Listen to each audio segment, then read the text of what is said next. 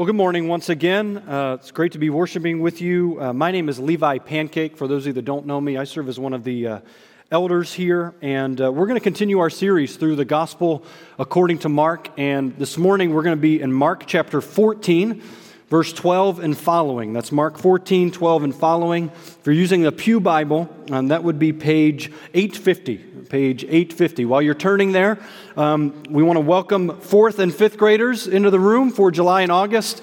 4th and 5th graders will be in the sanctuary with us. And so if you're a 4th and 5th grader, you should have received one of these yellow pieces of paper.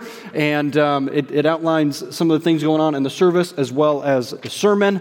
And when we're going through the passage and making some points, you'll notice the fill in the blanks are going to be underlined on the screen as well. And then glad that you all are worshiping with us this morning as well.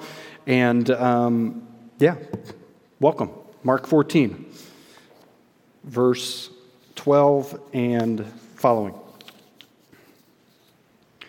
This is the word of the Lord. And on the first day of unleavened bread, when they sacrificed the Passover lamb, his disciples said to him, "Where will you have us go and prepare for you to eat the Passover?" And he sent two of his disciples and said to them, "Go into the city, and a man carrying a jar of water will meet you. Follow him. And wherever he enters, say to the master of the house, 'The teacher says, where is my guest room, where I may eat the Passover with my disciples?' And he will show you a large upper room, furnished and ready. There, prepare for us." And the disciples set out and went to the city and found it just as he had told them, and they prepared the Passover. And when it was evening, he came with the 12, and as they were reclining at table and eating, Jesus said, "Truly I say to you, one of you will betray me, one who is eating with me." They began to be sorrowful and to say to him one after another, "Is it I?" He said to them, "It is one of the 12, one who is dipping bread into the dish with me. For the Son of Man goes as it is written of him, but woe to that man by whom the Son of Man is betrayed. It would have been better for that man if he had not been born." And as they were eating, he took bread, and after blessing it, broke it, and gave it to them, and said, "Take, this is my body." And he took a cup, and when he had given thanks, he gave it to them, and they all drank of it. And he said to them, "This is my blood of the covenant, which is poured out for many. Truly I say to you, I will not drink again of the fruit of the vine until that day when I drink it new in the kingdom of God." And when they had sung a hymn, they went out to the Mount of Olives. Let's pray together. Father, we thank you that we can praise you, worship you, and have fellowship with one another this morning. We pray now that you would incline our hearts, open our eyes, give us understanding, and please satisfy us with your word and with your promises. We love you, Lord, and it's in Christ's name we pray together. Amen. Well, a few weeks ago, my wife and I went to 50th wedding anniversary party. It was a great celebration, and it was great to see this couple with all of their kids, their grandkids, other family members, friends, people from church, work colleagues, all there celebrating with this couple. And it was a reason to celebrate. It was a great encouragement to see those two who had been committed to one another for decades and have been following the Lord for decades. And it was a source of strengthening and encouragement to all of us who were there for that celebration. It was a reason to celebrate. And this celebration was marked by a meal. Now, the kids who put on the party for everyone, what they did is they actually brought in food from some of this couple's favorite restaurants in Syracuse. I mean, there was barbecue, there was Italian food, there was Mexican, there were just incredible desserts, there was a coffee bar. I mean, it was fantastic to just eat all of that food and enjoy that time together. And that's typically what we do when there's a celebration or a festivity. We share a meal together. Sharing a meal, especially during a festive occasion, brings together family, friends, colleagues, people that we love and care about. Think Thanksgiving, Christmas, birthdays, or recently, the 4th of July. We all come together, we mark an occasion, and typically there's some type of food or a meal. Now, the great Jewish festivals did the same thing. They did this with their festivals. They had meals, they had festivals, and most of those festivals in Judaism began to celebrate what God had done in redeeming or saving his people out of slavery from Egypt. And highest among those festivals, supreme among them, was the Passover. And Jesus, in our passage, is going to use the occasion, the celebration of the Passover, to celebrate a new covenant meal. Jesus celebrates the new covenant meal that looked back to God's deliverance of his people and looked forward to the messianic banquet that he would share with them in the kingdom of God. Let me say that again. Jesus celebrates the new covenant meal that looked back to God's deliverance of his people and looked forward to the messianic banquet that he would share with them in the kingdom of God. Pretty straightforward outline. First, we're going to see the preparation, Jesus' control over the Passover arrangements. Secondly, we're going to see the pronouncement. Jesus announces his betrayal. Third, the Lord's Supper, Jesus' institution of the new covenant meal. The preparation, the pronouncement, and the Lord's Supper. First of all, the preparation, Jesus' control over the arrangements, the Passover arrangements. Verse 12 of Mark chapter 14. And on the first day of unleavened bread, when they sacrificed the Passover lamb, his disciples said to him, "Where will you have us go and prepare for you to eat the Passover?" So we read that verse and we need to reorient or orient ourselves around what the Passover is. What's the Passover? What's unleavened bread? Why are they sacrificing lambs on that day? Well, the Passover and unleavened bread, that festival, they usually just blended them together and just called it Passover. Now, if you recall the Passover story from Exodus chapter 12, it's one of the, if not the, most significant moment in Israelite or Jewish history. Now, background. There's this threat of the 10th and final plague and God's judgment on Egypt.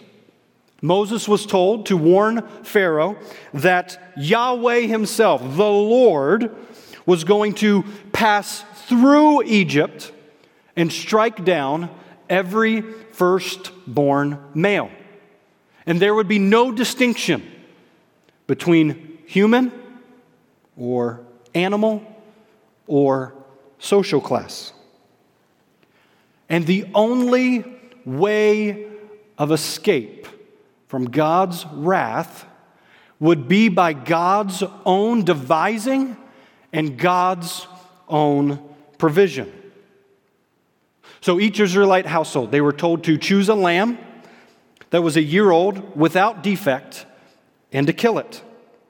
Then they would take some of the lamb's blood, they'd take a hyssop branch, they'd dip it into the blood, and then they'd sprinkle it on the front doorposts. And they were not to go out of their house all night. Having shed and sprinkled the blood, Now they were called to shelter under it. For God, who had already announced his intention to pass through Egypt in judgment, he now added this promise to pass over every blood-marked house in order to shield the household from his wrath. So each Israelite home, they would take the lamb that was slaughtered, they'd roast the lamb, and they would eat with their belts fastened and sandals on their feet and staff ready in hand. They were ready at any moment for God to rescue them. For they had received their salvation by substitution. The lamb was killed in their place. And only those who were covered by the blood of the lamb would be saved. So the Jewish people celebrated this. In fact, they were commanded by God to celebrate this every year.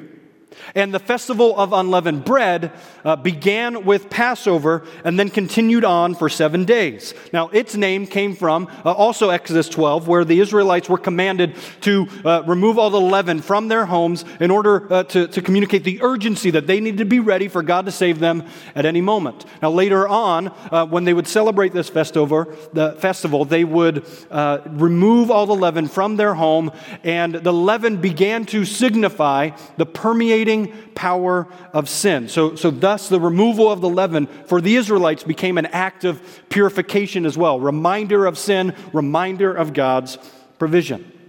So every year, this festival would celebrate how God delivered his people from Egypt. The meal, the Passover meal, marked them as his own. It marked the birth of a nation. Who is Israel? The people rescued by God from Egypt. And the Passover reminded them year after year after year that they were a people. The only people whom God freed from slavery and made his own. The only people that God redeemed for worship. And God saved the people through the blood of a sacrifice. He freed them from slavery and made them his own. That's why we called, when we, 2 years ago, we walked through the book of Exodus and we titled that series, Redeemed for Worship. That's the picture there. God redeems a people. He frees them from slavery, makes them his own, that they may worship him. And the meal, the Passover meal, the context of Mark 14, this defined the people. They all celebrated it. No one else could. And by retelling the story year after year, the meal brought the past act of deliverance to the present. And it told every Israelite, every generation, they had once been a slave, but they have a God who loves them and did rescue them. And then Deuteronomy 16 said that festival, the Passover meal, needed to be observed within the walls of Jerusalem. So at this time, every year, Jerusalem, the population would swell beyond its everyday form. It was quite populated and it was kind of busting at the seams. Okay, that's the context of Passover unleavened bread. Then we go to verse 13. Because the disciples asked Jesus, well, what will you have us do to prepare the Passover meal? How are we going to celebrate this? Verse 13. He sent 2 of his disciples and said to them, go into the city, and a man carrying a jar of water will meet you. Follow him. And wherever he enters, say to the master of the house, the teacher says, where is my guest room, where I may eat the Passover with my disciples? And he will show you a large upper room, furnished and ready. There prepare for us. And the disciples set out and went to the city and found it just as he had told them. And they prepared the Passover. So Jesus had previously made some arrangements. He sends 2 of the disciples into the city. The other Gospels identify them as Peter and John. And when they were going to the city, they were to identify a man carrying a jar of water. Now, he would stand out that was typically a task that women performed. So to see a man doing it, he would stand out in the crowd. They were then to follow this jar-carrying man to a house. They were to enter the house, find the master, and then invoke the teacher's name. The teacher says, "Where is my guest room, where I may eat the Passover with my disciples?" And then the master of the house will show him this large upper room. Not only is it large, it's furnished, and it is ready. And then the disciples would go, and they were to prepare the Passover meal there. So those two disciples, verse 16 tells us, they went out. They go to the city, and they found it just as he had told them. And they end up preparing the Passover meal. This is a pretty significant moment. And Jesus is making some significant preparations. He's announcing those preordained, prearranged preparations as well. I mean, we do this for little things all the time. You have some people coming over to your house for a visit. Well, you're going to vacuum. You might clean the toilets if they're going to spend the night. Maybe you should wash the sheets, set out some towels for them, some washcloths, all that kind of stuff. I mean, we do it all the time. We make preparations when people are coming to visit. We make preparations for big events. Some of you probably bought a lot of fireworks this past week. Some of you bought a lot of hamburger meat and hot dogs. Maybe some of you even bought those hot dogs that have the skin around them, the Hoffman dogs or something like that pop in your mouth. I'm not from here, so that always grossed me out, but you all love that. And I get judged when I make the face when I eat it. We make preparations for that. It takes Sunday morning. I mean, each week between downtown and our Casanova congregation, we've got 60 volunteers that serve each week, 240 in a month. From connections, security, parking lots. We've got well over a dozen in Missio Kids right now. You've got the band rehearsing this morning. You've got Pro Presenter and sound. You've got the service planning team that meets monthly to plan out all the services for the upcoming month. You've got the sermon prep. I mean, that's just for an hour and 20 minutes. We prepare for things. Jesus was preparing for one, if not the most important meal in human history. And Jesus' preparations were flawless. They went to the city and found it just as he had told them. You and I know, we live in this fallen world. We make preparations all the time, and rarely do they go according to plan.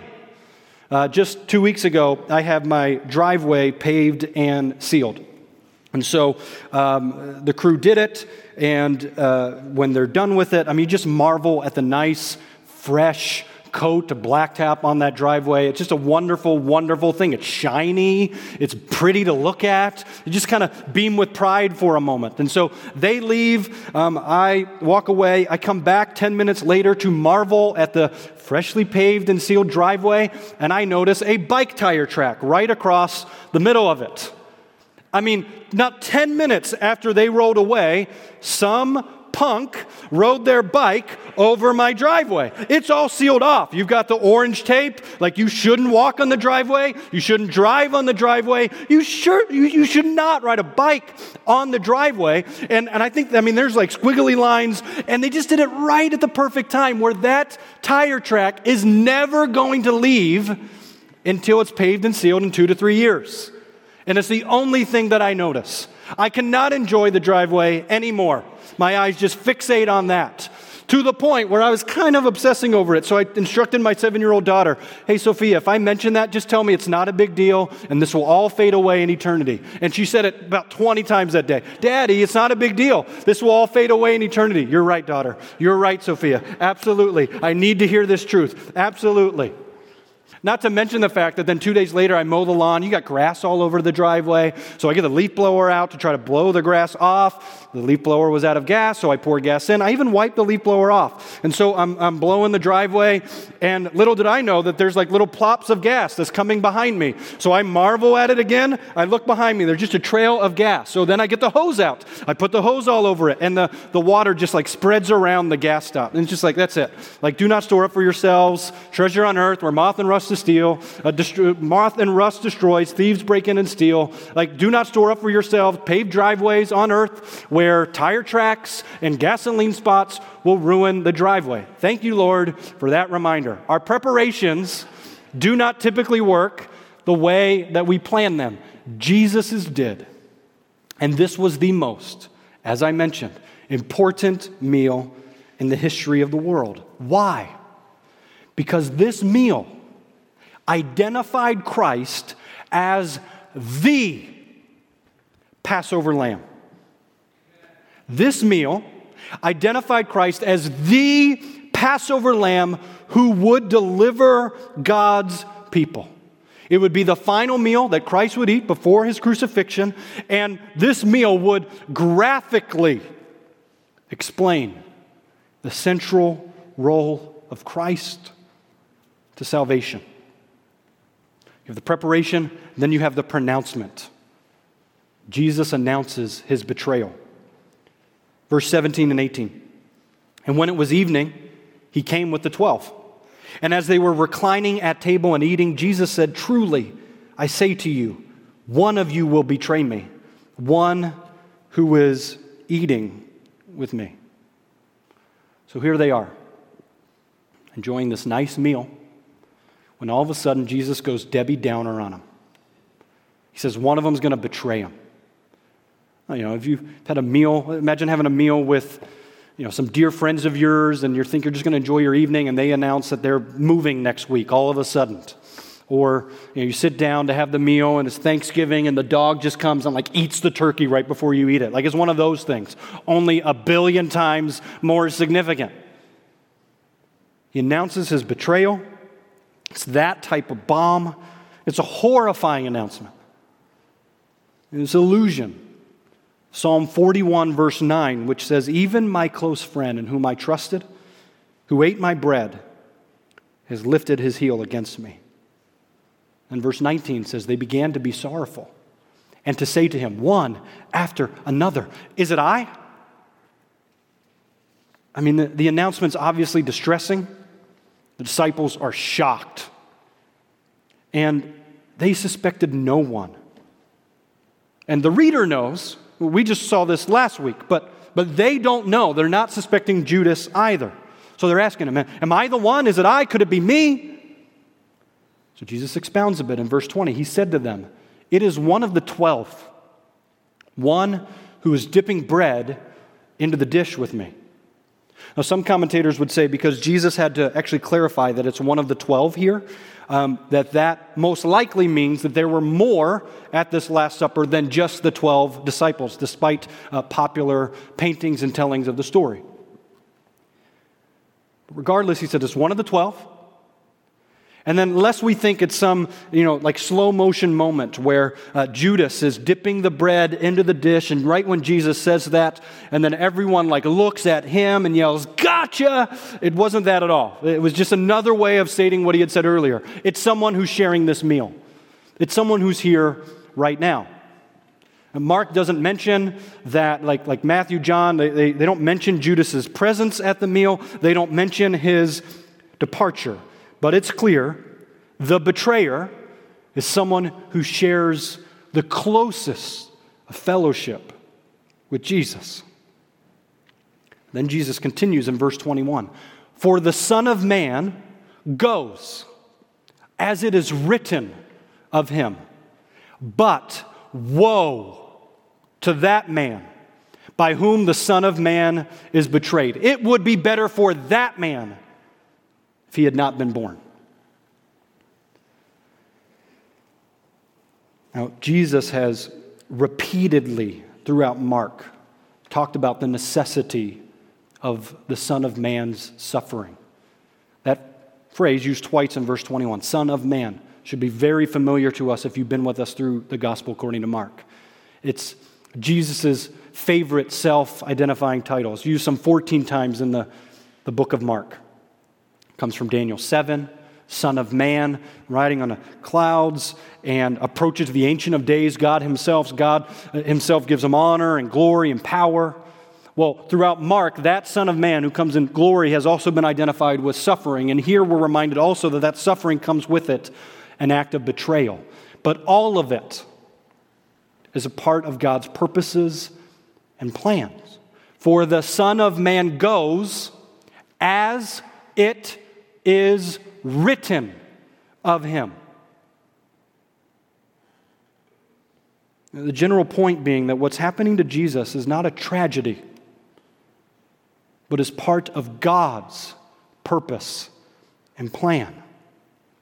And while at the same time, in that verse, he's upholding God's sovereignty, God's unfailing purposes and plans, Jesus then contrasts that with a but, a woe formula. But woe to that man by whom the Son of Man is betrayed. It would have been better for that man if he had not been born. So although the death of the Messiah is part of the fulfillment of Scripture and part of God's plan, this does not remove the human responsibility from the betrayal. Now, this is an important reminder, I think, for all of us. To remember that God is sovereignly at work,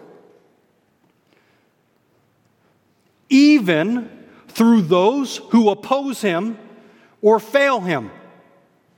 God is sovereignly at work accomplishing his purposes and his plans, while at the same time we are still held accountable for our decisions, our actions, our attitudes, our behavior. We're still held accountable to our Creator. So we can rest in the fact that God's purposes will be accomplished, that He's sovereign, that He's good, that He's got the whole world in His hands, that He's got the planets in His hands and the stars in His hands, and every aspect and nuance of our lives. He's trustworthy and good, while still acknowledging and recognizing that we are called to account to our Creator, and that does not absolve us. God's sovereignty does not absolve us from our responsibility. And in an age where you could classify it, generally speaking, as in an age and culture where there's a crisis of responsibility, massive blame shifting and pointing the finger, and it's always someone else's fault.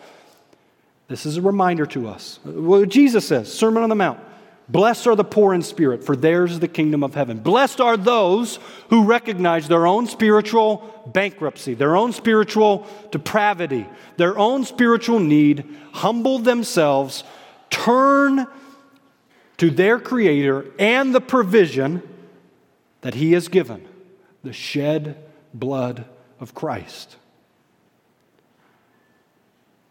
No matter what you're going through this morning, from pronouncements of sickness in your family, to recent deaths, to maybe a betrayal of a close friend or loved one, whatever you're going through, rest that God works for the good of those who love Him. And for those of us who are playing this dangerous game of living in unconfessed, unrepentant, ongoing sin, may we turn to God through the provision that He's given us in Christ Jesus, the forgiveness of our sins. If we confess our sins, He is faithful and just to forgive us our sins and to cleanse us from all unrighteousness. The preparation, the pronouncement, and now we have the Lord's Supper. Verse 22, and as they were eating, He took bread, and after blessing it, broke it, and gave it to them, and said, "Take, this is my body." And He took a cup, and when He had given thanks, He gave it to them, and they all drank of it. And He said to them, "This is my blood of the covenant, which is poured out for many." So into the context of betrayal, and later on we'll see even defection, from the disciples, Mark places the Last Supper as the central piece. Jesus is here remaking the Passover in order to tell his disciples how they are to understand his upcoming death. It is no accident. It's no mistake. It's not taking Jesus by surprise. It's not happening against his will. Instead, Jesus is giving his body for his disciples, for his followers. He is going to shed his blood for many. So Jesus now radically reinterprets the unleavened bread, and he says, "Take, this is my body." And as he identified the bread as the body, so he identifies blood of my covenant, which is poured out for many, with the cup. Now, this is my blood of the covenant. What is the covenant? What covenant? This is the covenant that was promised centuries before, clearly articulated in the book of Jeremiah, chapter 31, verse 31 and following. You'll see it on the screens, or you can turn there on page 660. Jeremiah chapter 31, verse 31 and following says this, "Behold, the days are coming, declares the Lord, when I will make a new covenant with the house of Israel and the house of Judah. Not like the covenant that I made with their fathers on the day when I took them by the hand to bring them out of the land of Egypt, my covenant that they broke, though I was their husband, declares the Lord. For this is the covenant that I will make with the house of Israel after those days, declares the Lord. I will put my law within them, and I will write it on their hearts, and I will be their God, and they shall be my people. And no longer shall each one teach his neighbor and each his brother, saying, Know the Lord, for they shall all know me, from the least of them to the greatest, declares the Lord. For I will forgive their iniquity, and I will remember their sin no more." In this new covenant, Jesus is talking about, this is my blood of the covenant. In this new covenant, God would write his law on people's hearts. He would transform them from the inside out so that they love what he loves, so that they have the ability to do what he commands. They would all know him from the least to the greatest. He would forgive their sins fully and finally, remembering them no more. And all of this, Jesus was saying, is now going to happen through his death. God was going to seal his new covenant in Jesus' blood. How can Jesus say, this is my body and this is my blood? How can he identify the elements right here like that? Well, he's making the bread and the cup a sign of the new covenant. He's tying these elements to the new covenant promise. Kind of like, to make an analogy, like we would tie a ring to a wedding vow.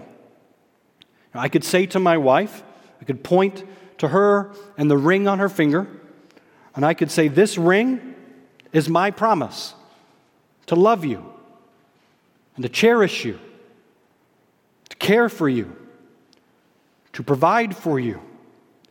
And when you see it on your finger, remember my commitment to you. Now, the ring itself, if you just put on a ring, that doesn't make you married all of a sudden. But the ring is a sign. It points to something. In this case, if I'm using this analogy, the covenant I've made with my wife as a reminder of my commitment to her. Just like this ring reminds me of her commitment to me, the type of covenant we've made before the Lord. Bobby Jamieson is a pastor and author. He helpfully explains it this way. He says, Jesus isn't saying that the bread and wine transform into something they're not. Instead, he is naming the sign by what it points to. And because Jesus makes the bread and wine a sign of God's new covenant promise, he commands, though we don't see this command in Mark, we see it in other passages, his disciples to repeat this meal in remembrance of him. This is my body, which is given for you. Do this in remembrance of me. That's Luke 22:19. And just as the Passover was a memorial to be regularly repeated, Exodus 12:14, Jesus turned the Last Supper with his disciples into a new memorial, a new meal that defines the identity and community of those saved by Jesus' death.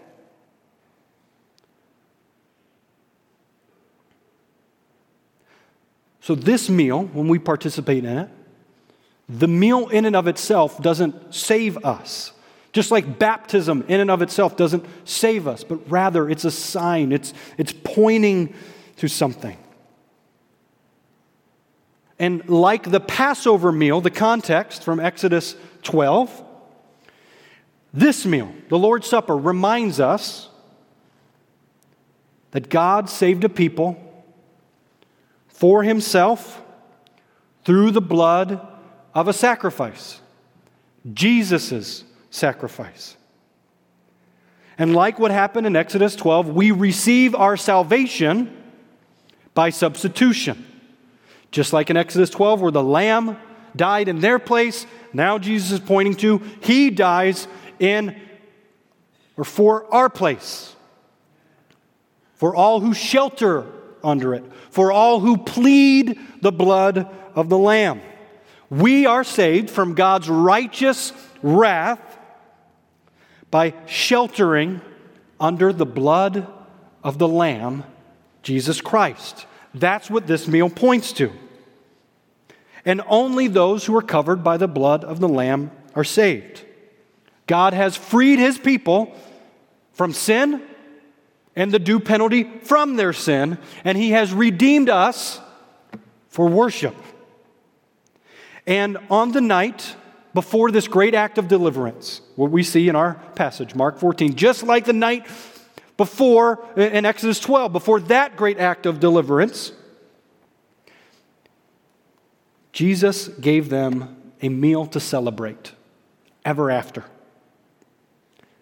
This meal defines us as God's people in Christ.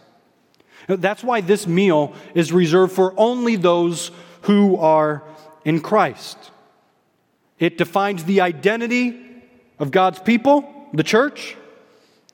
And when we take it, we're reminded of our fellowship with God and our fellowship with one another that we have united as God's people. And when we participate in this meal, by retelling this story, we're reminded of God's past act of deliverance through the shed blood of Christ, and we bring that, we're reminded of that, and it reminds us of it in the present. It tells every Christian that we were lost in sin, and that our Lord Jesus is the God who saves. In the Lord's Supper, the gospel becomes not only something we hear and something we see, but something we eat. And not only does it point back to what Christ has done, but it also points forward. Look at verse 25. Truly, I say to you, I will not drink again of the fruit of the vine until that day when I drink it new in the kingdom of God. He's referencing what's called the Messianic banquet, Old Testament references that talk about the choicest wines and the choicest meats.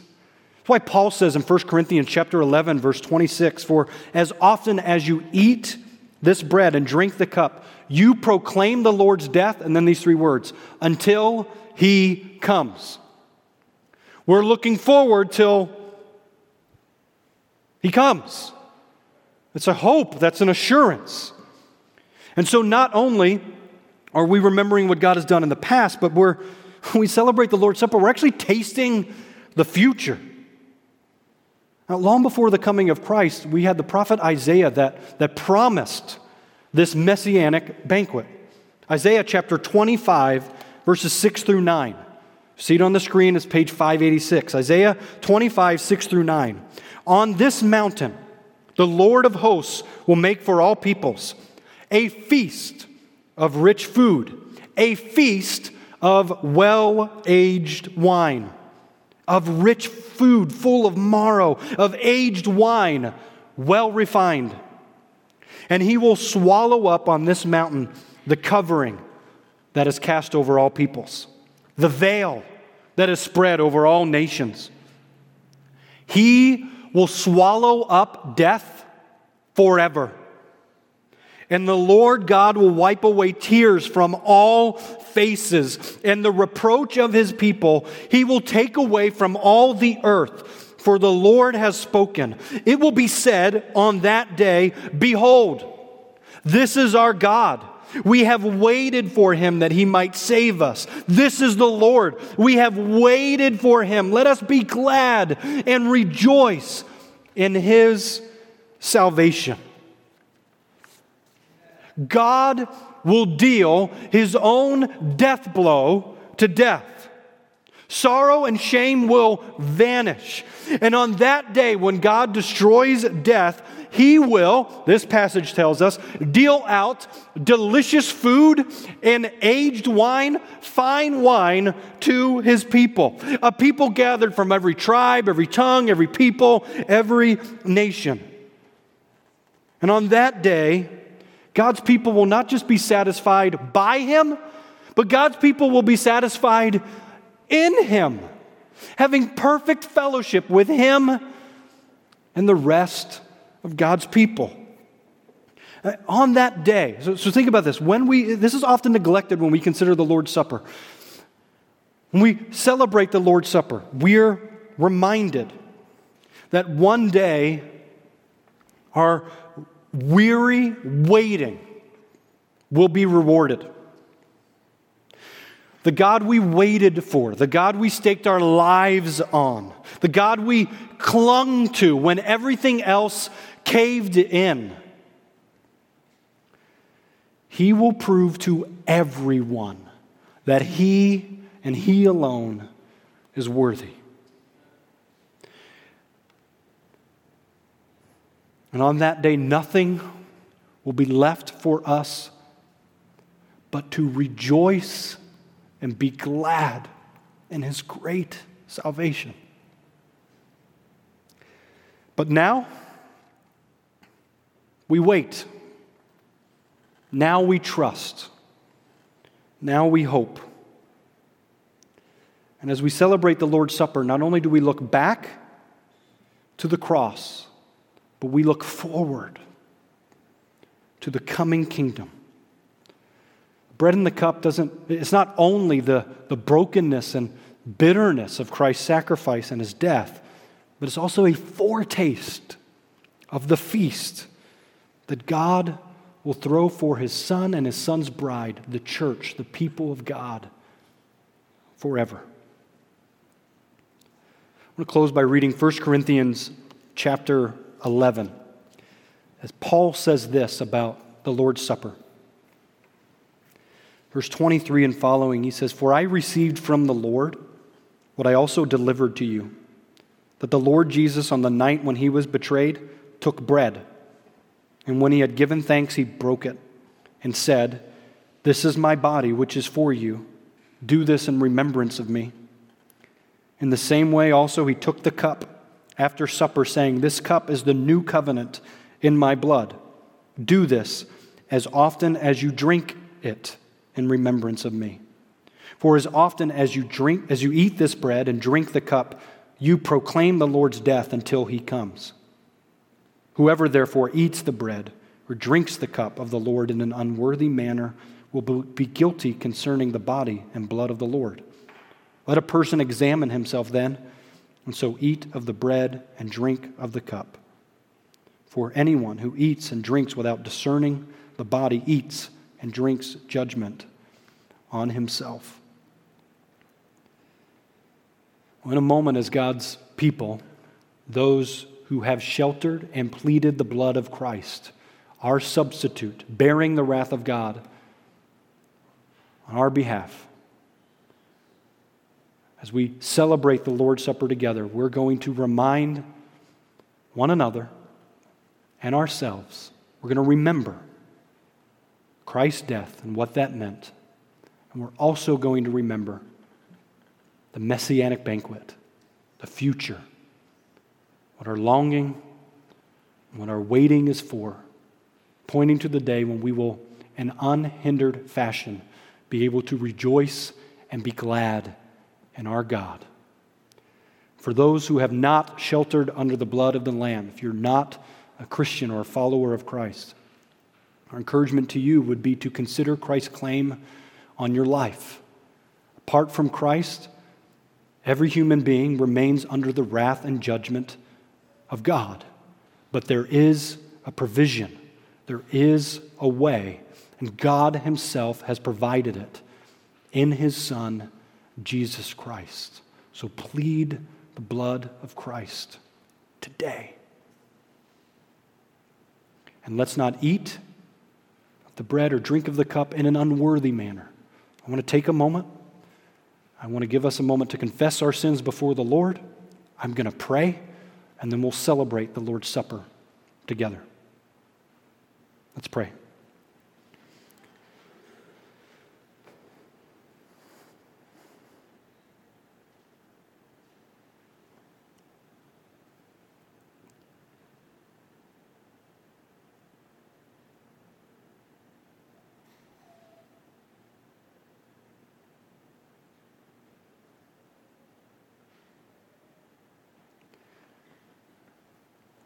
Father, we thank you for this new covenant meal that looks back to your deliverance of your people and looks forward to the banquet to come that we would share with you in the kingdom of God. We thank you for salvation by substitution. We thank you for the shed blood of Christ, washing away our sin, redeeming us for worship, reconciling us to our Creator.